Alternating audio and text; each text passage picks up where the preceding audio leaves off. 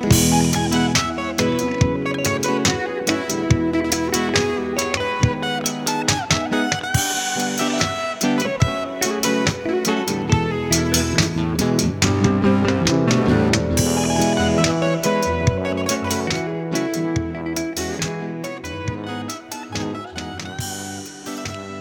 we're going to get to the end of our series now of God in the Dock, looking at John chapter 5. So if you want to turn open to John chapter 5, we're going to read the last 7 verses together. We're going to read verses 41 through to 47. So Jesus is speaking here, beginning at verse 41. I do not receive glory from people, but I know that you do not have the love of God within you. I have come in my Father's name, and you do not receive me. If another comes in his own name, you will receive him. How can you believe when you receive glory from one another and do not seek the glory that comes from the only God? Do not think that I will accuse you to the Father. There is one who accuses you, Moses, on whom you have set your hope. For if you believed Moses, you would believe me, for he wrote of me. But if you do not believe his writings, how will you believe my words? I don't think it's controversial to say that for many people, if not most people, believing in the claims of Jesus is not an easy or natural thing to do. For those of us who are Christians and maybe have been Christians for a long time, we can't really think back or remember the time whenever we didn't believe the claims of Jesus. And so when we share them with someone or present them to someone, we can find it quite frustrating whenever they don't sign up and say, yes, I want to believe that straight away as well. But you don't have to do very much exploring or talk to very many people to see that people struggle to believe for a whole wide variety of reasons. For many atheists, we know that they struggle to believe the claims of Jesus because they don't see the empirical evidence that they would like to see, that their worldview requires. For many people, they look at the morality of Jesus, at the way he calls people to live, and think, if that's what Jesus is offering, I want nothing to do with that. And for others, belief in Jesus just seems unnecessary, it seems irrelevant, it seems boring, it seems just plain weird. If you know anybody who's wrestling with issues like this, then next week will be a really great week to invite someone along from your workplace or a friend, because we're going to be looking at a big question next week. If God is real, why doesn't he make himself clearer?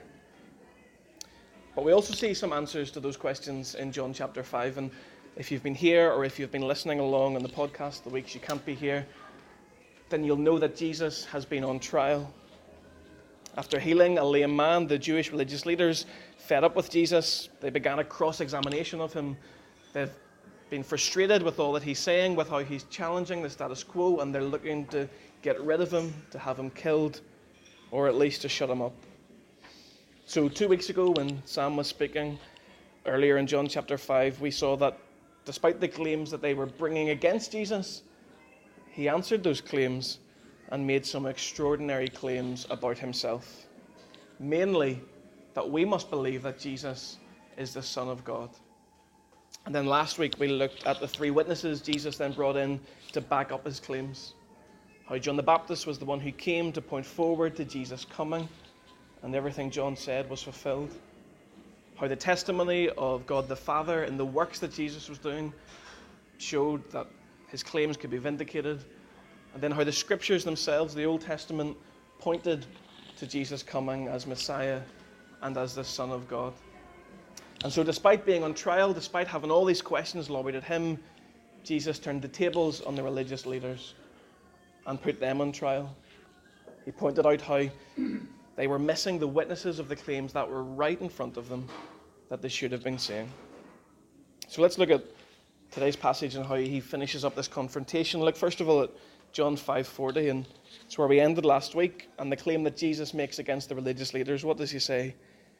He says, "Yet you refuse to come to me that you may have life." Jesus has made his bold claim, he's brought his witnesses, and he said, despite all this, you refuse to come to me that you may have life. I think of the crowd that Jesus is addressing. These are people who have dedicated their whole lives to knowing truth about God. They're religious leaders. And yet Jesus is saying that what is true for so many people that we know is true for them as well. Despite all the evidence, they are finding it hard to believe. Despite their privileged position as the religious elite of their day, they're missing the point entirely. And they're refusing to come to Jesus that they may have life. Now, these 7 verses or so aren't going to answer all of our questions about why people might find it hard to believe in Jesus. But in what Jesus says here, we see why these religious leaders found it so hard to believe in him. And that gives us some clues that are helpful for us as we're doubting and wrestling with things ourselves and as we're sharing our faith with others. So he points out 2 problems that these religious leaders have that make it so hard, so difficult for them to believe the claims of Jesus. The first one is a confused motivation. See that in verses 41 to 44. He makes his own motivation really clear, first of all. In verse 41, look down and see what he says there. He says, I do not receive glory from people. That's a really important place for us to start. Why is Jesus doing all these things that he's doing in the gospel? Why has Jesus come at all? Well, it's important to see that his motivation isn't the praise of the people around him. He hasn't come to get a pat on the back. He hasn't come to gather a huge crowd for his own ego. And contrast that with the motivation that Jesus gives for the religious leaders. Look at verse 44. How can you believe when you receive glory from one another and do not seek the glory that comes from the only God? And so Jesus is contrasting them and himself, and he's making it clear that a huge problem they have, one of the big reasons for their unbelief, is their confused motivation. Whereas he's not motivated by receiving glory from other people. They are concerned not with glory from God, but with patting each other on the back, by praising each other, by looking impressive in each other's eyes. And can't this be a real temptation for us as well? When we look at our working lives, how easy is it to have a skewed motivation to go in the morning and instead of thinking, today I'm going to go into the office and I'm going to do the best job I can for the glory of God, instead to think, today I really want to impress my boss. I want to show him what I'm capable of. I want to show that I'm something special, that I should get that team, I should get that promotion, I should get that project.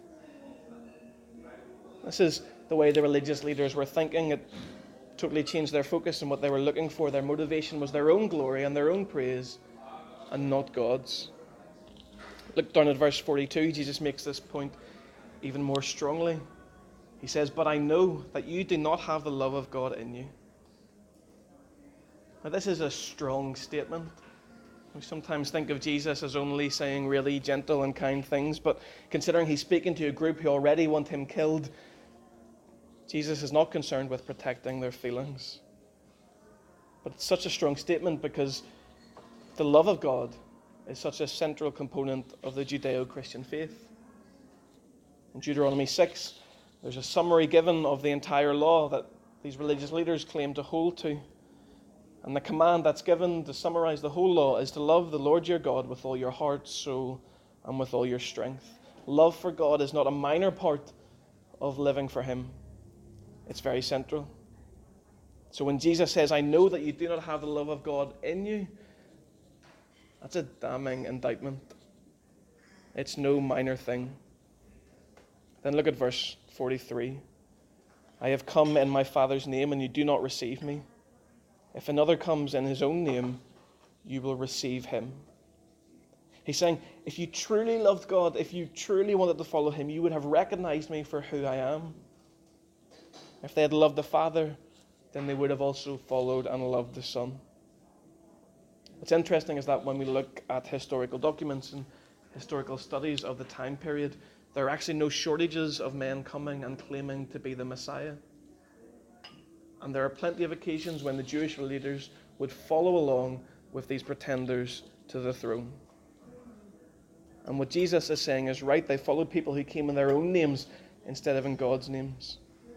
Why? Because normally they were proclaiming exactly what they wanted to hear. And again, isn't this a huge part of how we often decide if we want to believe someone or not? We all fall victim to confirmation bias. You see it in social media, you see it in the news and debates. Someone has a settled position and they go and they find an expert who's going to affirm what they already believe. We're all prone to this, and the Jewish leaders were no exception. They were looking for a Messiah who would come and affirm everything they were doing, who would pat them on the back, who would say, yes, you guys are doing everything right. And instead, when they encountered the Christ who called them out, who pointed out their blind spots, they were so annoyed by this, not only could they not believe in him, but they wanted him gone.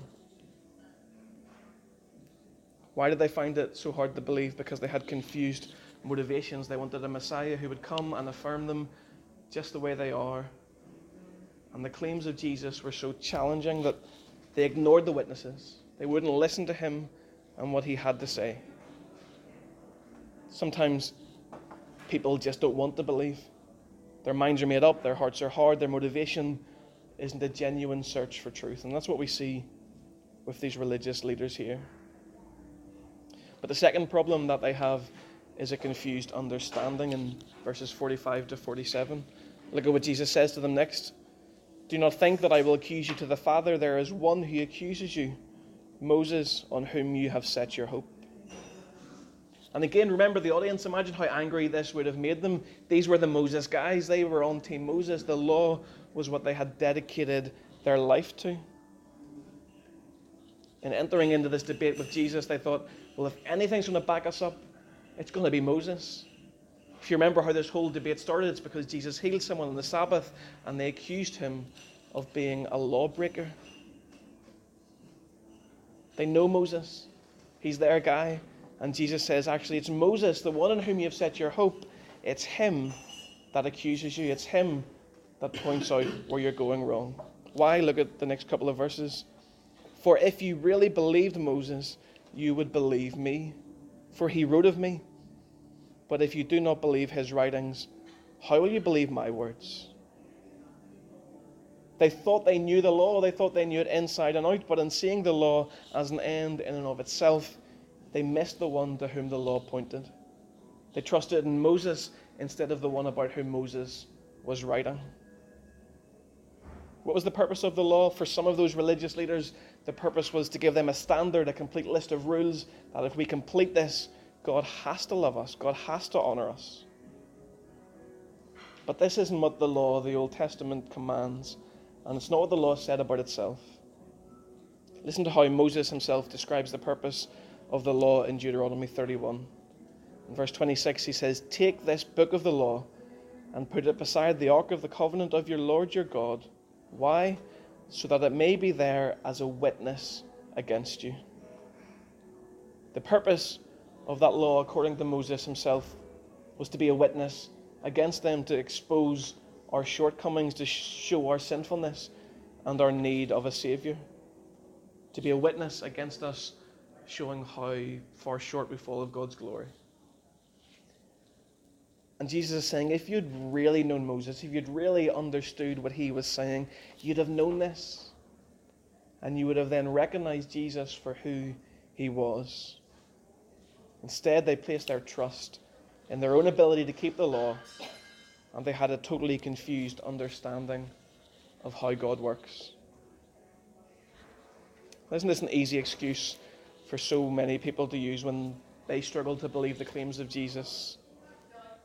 Do you know, I couldn't go in for all that church stuff. I'm not a good person like you. I couldn't measure up. I need to sort my life out first. Or maybe the other way around. Or if there is a God, well, I know I'm a good person, and he's going to have to accept me because I'm definitely better than most. These are both complete misunderstandings of how God works. A confused understanding about belief in Jesus can be just as toxic as a confused motivation. And both make it really hard for us to believe. In John 5, Jesus has been in the dock. He's been on trial. He's had charges brought against him. And he's made some extraordinary claims. He's brought his witnesses and he's turned the tables against those making the charges against him. But how does this passage help us answer that question for ourselves? Or help others answer the question, why is it so hard to believe? In Jesus' challenge to the religious leaders, we see these two really common problems, and with our eyes open, we can see them all around us. We see a confused motivation where if we're coming to God just to find some all-powerful being in the sky to affirm everything we already think and believe and do, well, we're looking in the wrong place.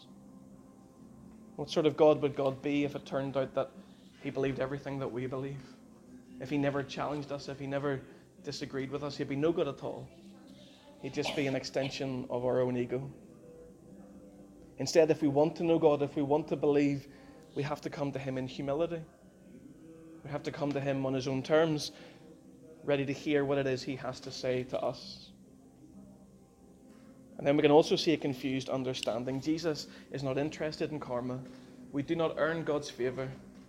We do not have to measure up or reach a certain standard. But we know God only through the grace of Christ. When we have our understanding of the gospel wrong, it's incredibly hard to believe the claims of Jesus. But what's really beautiful about John's gospel as you read through it is that it doesn't just tell us all the wrong things to do. It also serves as an invitation. If you can, turn back to John chapter 1. If we've seen today why it's hard to believe, we're going to look at John chapter 1, verses 9 to 13, and see the invitation to believe and how free that invitation is. So John chapter 1, beginning at verse 9. The true light, which enlightens everyone, was coming into the world. This is Jesus, the Son of God, as he claimed to be. Verse 10, he was in the world, and the world was made through him. Yet the world did not know him. He came to his own, and his own people did not receive him. And we see that so clearly with these religious leaders. But then listen to what comes next in verses 12 to 13. But to all who did receive him, who believed in his name, he gave the right to become children of God, who were born not of blood, nor of the will of the flesh, nor of the will of man, but of God. We have to hold our hands up as Christians and say at times it is really hard to believe.